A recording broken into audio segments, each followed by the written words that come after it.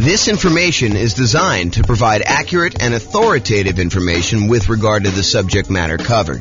It is offered with the understanding that the presenters are not engaged in rendering legal, accounting, or other professional services. If legal advice or other expert advice is required, the services of a competent professional should be sought. Welcome to the Peoria Real Estate Investing and Real Estate Financial Planning Podcast.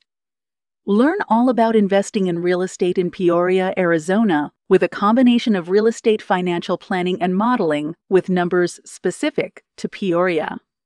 Plus, syndicated, more generalized recordings of live and pre-recorded real estate investing classes, not all of them specific to Peoria. Be sure to stay tuned after the podcast for a message from our sponsors. The following is part 3 of 6 parts of the class Overcoming Obstacles for Real Estate Investors. Be sure to check out other parts published as separate episodes. Okay, now we're going to cover overcoming negative cash flow. So here's the challenge. You're in a market where buying a property with a reasonable down payment gives you negative cash flow, or it's really close, or when you have property management, it's negative. Or when you have property management and you're putting stuff aside for maintenance and vacancy like you're supposed to do, it's negative.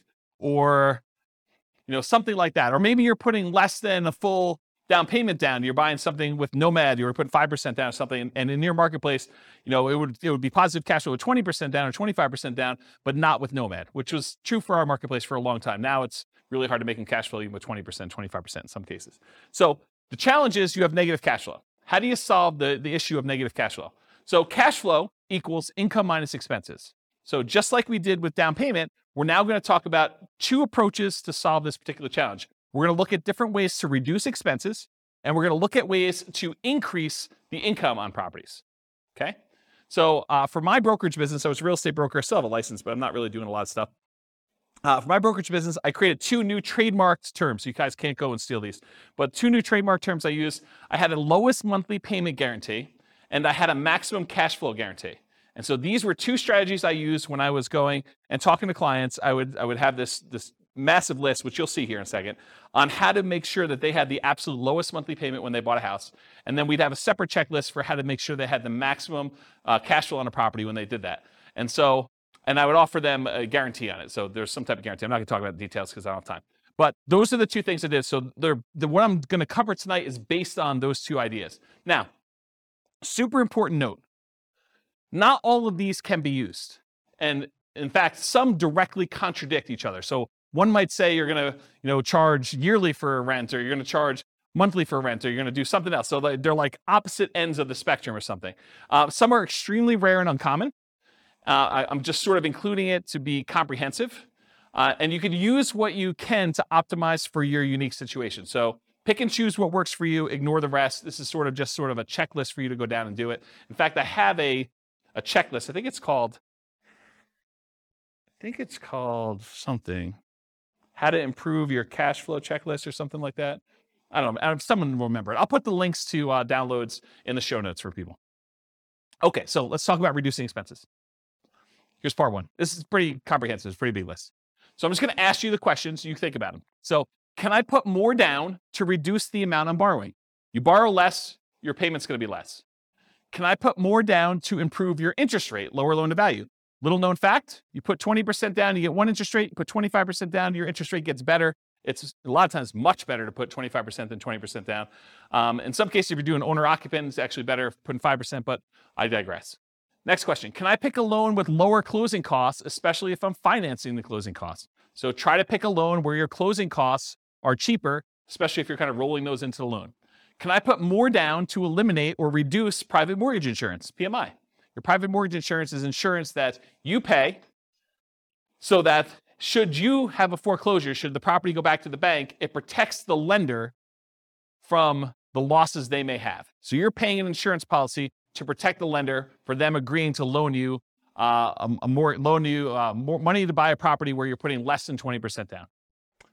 Can I pay for private mortgage insurance in one upfront lump sum payment instead of monthly? That'll save on your monthly costs, improve your cash flow. Has my equity increased enough to request the removal of private mortgage insurance? So if your property value has gone up, you paid down the loan enough where you're now below 80% loan to value, and your lender will remove PMI for you if you make a request. Can I change the loan term? Oh, I missed one. Can I get seller concessions from the seller to buy down interest rate and or cover closing costs? That's another way. Can I change the loan term to reduce my payments? I heard at one point recently that they might be bringing back 40-year loans. Yep, so 40-year loans. So someone says that they're here now. So if you do that, you increase your loan term, you might actually have a lower monthly payment doing that. If you were considering doing a 15-year loan, you could do a 30-year loan, which is much more common. Can I get an interest-only loan where you're not paying any principal each month? That'll lower your payment pretty considerably. Can I get a negative amortizing loan? Not that I would recommend this, but you can get loans where you're not even covering the amount of interest that is accruing on the loan and that your mortgage balance is actually going up each month. So it's negative amortizing. The mortgage balance is going up instead of the mortgage balance going down, which is a regular amortizing loan. Can I change the loan term to reduce my interest rate? Sometimes if you go to a 15-year loan, the interest rate's better. Can I get an adjustable rate mortgage to lower my interest rate? And actually, Austin was going to remind me, and I think this is probably the appropriate time to say it, but a lot of mortgage companies, mortgage brokers now are recommending, just because of the nature of our market, some of these like a 1 year at one interest rate, the second year at a different interest rate, and then by the third year, your interest rate is the normal one for the rest of the 28-year for a 30-year loan. And so this is a way to kind of improve your interest rate. But the question I had on here is, can I get an adjustable rate mortgage to lower my interest rate? And I sort of think that's somewhere between buying down the rate and doing a lower one. I should probably put that on there, its own separate one. Hopefully I'll remember to do that myself too. Maybe someone wants to email me if they don't see it on here. Can I get the seller to carry back some owner financing to lower my loan to value with the primary lender and reduce my interest rate? So maybe you can get the seller to carry back in second position where the lender is still willing to do the loan, and that could get you an overall lower monthly payment. Can I improve my credit score to get a better interest rate? Can I set up automatic payments to get a better interest rate? I've heard some lenders will like to reward you by setting up automatic payments, especially if it's from their bank, and they might give you 1/8 of a point benefit to your interest rate if you do something like that. Can I get a better interest rate if I have additional accounts, more money deposited with the lender? Some lenders may do that. Can I lock or float down my interest rate? We talked about this. We talked about the shocks and, my client going under contract before interest rates went way up. Well, if they had locked their interest rate, that would have actually improved their thing. Or float down the interest rate is where interest rates are headed down and you are able to get it lower if the interest rates drop by a certain amount between when you initially locked your rate and when you close. Can I add a family member or a friend to the loan to get a better interest rate? Maybe your credit score is such that if you had someone else as a co-signer, it would actually improve your interest rate. And then on the counter side of that, can I remove a weak borrower to get an interest rate? So you and your new spouse are in love and they do not have a really good credit score, but you are committed to buying a house together. Well, it might be better for you to buy the house yourself and then add them to title. Go talk to an attorney and add them as an owner to the property, but they're not on the loan because it would actually hurt your interest rate to do so. Where was I here? Can I partner with someone to get better loan terms? So partner with a better qualified person. Can I find another lender with better rates or fees? Have rates dropped enough for me to refinance and get a better rate? Is my loan old enough where I would be willing to refinance to extend the term of the loan? So maybe you got 20 years left on it. Maybe you refinance it. Now you go back to a 30-year term and maybe also get a better interest rate to lower your monthly payment. So those are the strategies with your lender. Strategies if you own another property. Can I do a cash out refinance on another property to then buy or refi this property? So you got a lot of equity somewhere else. You pull money out of that one. You use it to put 25% down and maybe instead of 20% down to get a better interest rate on the one you're buying. Does it make sense to cash out refi another property to put a larger amount down on this property? I think that's what I just said. Should I do a rate and term refinance in order to get an overall better monthly payment before financing this property? So maybe you're going to go over the 10 loan limit, or maybe you're going to go over some other limit that the lender has where you go into a different pricing tier and you want to go and refinance another property to improve cash flow on that before you go buy this one and kind of lock yourself in where you can't quite do it as easily after that. Any questions on this so far? Searching for homes, can I search for properties where the seller is willing to include seller concessions? Seller concessions is money that the seller is willing to provide to you when you go buy a property that you could use for closing costs, including buying down the interest rate in your loan to make it a better interest rate. Can I search for less expensive homes, as another example? Making offers. Can I offer less to reduce my purchase price? If you offer less and you're able to buy the property for less, you end up borrowing less, you end up paying less a monthly payment. Can I ask for seller concessions to buy down my interest rate? In some cases, it may be better for you to take the money and ask for seller concessions instead of a discount, because the amount you would save monthly payment-wise is better for you to have used that money to buy down your interest rate than to get a discount. Is the seller's loan assumable and has a better interest rate than I can get now? This is going to be true for a little while. We've got a whole bunch of really good low interest rate loans out there. This could be a strategy you might want to employ. Would the seller consider wrap financing, and would that be better terms than I can get now? So offer to do some creative financing with the seller, see if they're willing to do that. Can I buy the property subject to the existing financing, more appropriate wrap financing, where you're able to do that? Can I buy the home on installment land contract, get better terms? Can I get private financing with better terms from family or friends? Maybe grandma wants to loan you money for 30 years at 3, 4, 5% because she's got it in a CD. Can I pay cash for closing costs to keep my monthly payment lower than if I finance them? And finally, on the making offers point, can I buy properties that do not require rent-ready or fix-up costs and use that money as down payment, or to buy down interest rates instead? Any questions on this list? Is this helpful? Seeing all these? So instead of buying a property that needs paint and carpet and all that other stuff, and you're going to need $10,000 after you close, use the $10,000 to go buy a property that doesn't need that work and buy down your rate instead. Owning and managing property, can I correct incorrect information with the county assessor about the condition or the characteristics of my property to lower my property taxes? Can I contest property taxes when appropriate to keep my property taxes minimized? Can I vote appropriately for changes in taxes that affect property taxes? Can I manage the property myself and still keep up with the latest laws, best practices, and compliance issues? Save on property management fees. Can I shop around to get high-quality property manager with reasonable fees? Can I maintain my property to minimize time between tenants? Can I insist my property manager utilize best practices, marketing early, raising rents with each lease renewal, etc.? Can I review my property management statements carefully for mistakes? Can I raise my property insurance deductible and take on more of the property insurance risk personally? It's a trade-off, right? Because when you have a claim, you're probably paying for that. But if you feel like you need cash flow now for certain reasons, you may want to do that. Can I add or remove people from my property insurance policy to improve the rate I'm getting? Property insurance is based on credit score partially. Can I evaluate the exact property insurance coverages to make sure that you have appropriate level of coverage? Maybe you're overinsured, maybe you're underinsured. Can I compare insurance rates to keep insurance premiums competitive? Can I make sure tenants and tenant buyers have renters insurance? Can I get a discount paying for HOA insurance or other bills in advance? In some cases, you can get a discount by doing certain things in advance. Can I sign up for auto pay on utilities to avoid any per bill fees charged by utility providers? And can I use quality replacement maintenance materials to lower the overall cost of maintenance over time? Any questions on this one? Helpful stuff? Good. All right, so we just covered all the different ways to kind of reduce expenses. And we primarily focus a lot of stuff on mortgages because that's one of your largest percentage-wise expenses on a property. Now we're going to talk about ways to increase income.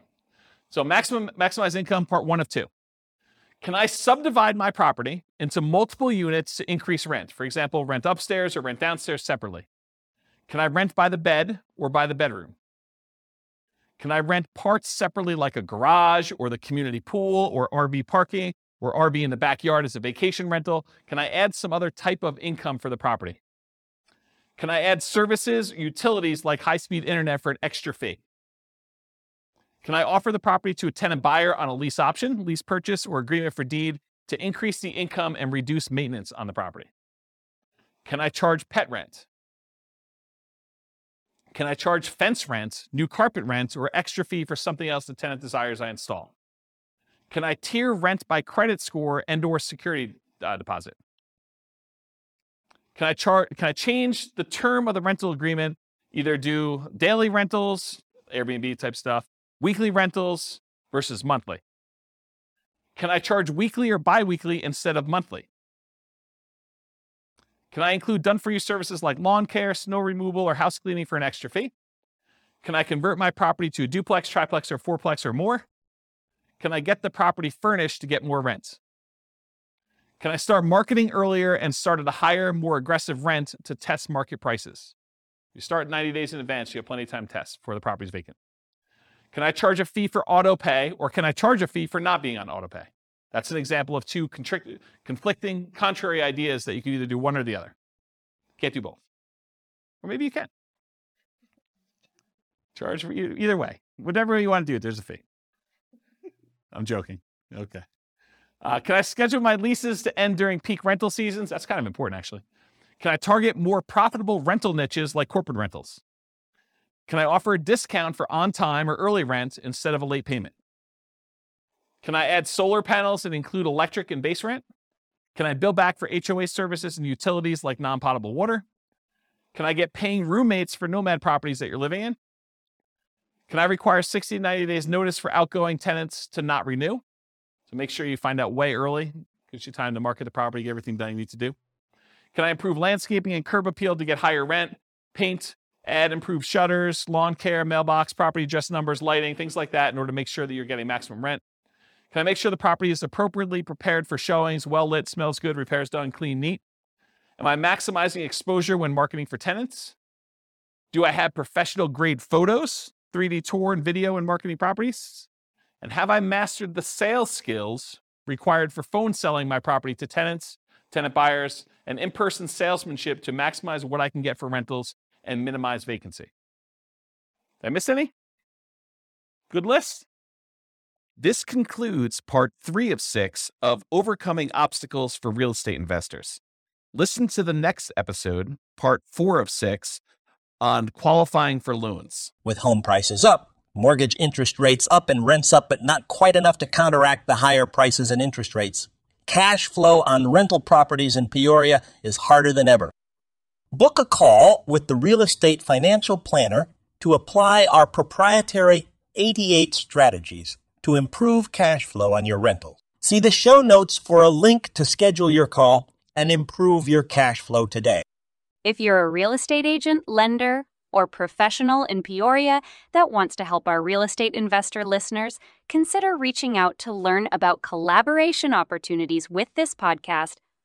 We'd love to add more value to our listeners by having you assist our investors buy, sell, and finance their real estate investments. See the show notes to schedule a call to discuss collaboration opportunities.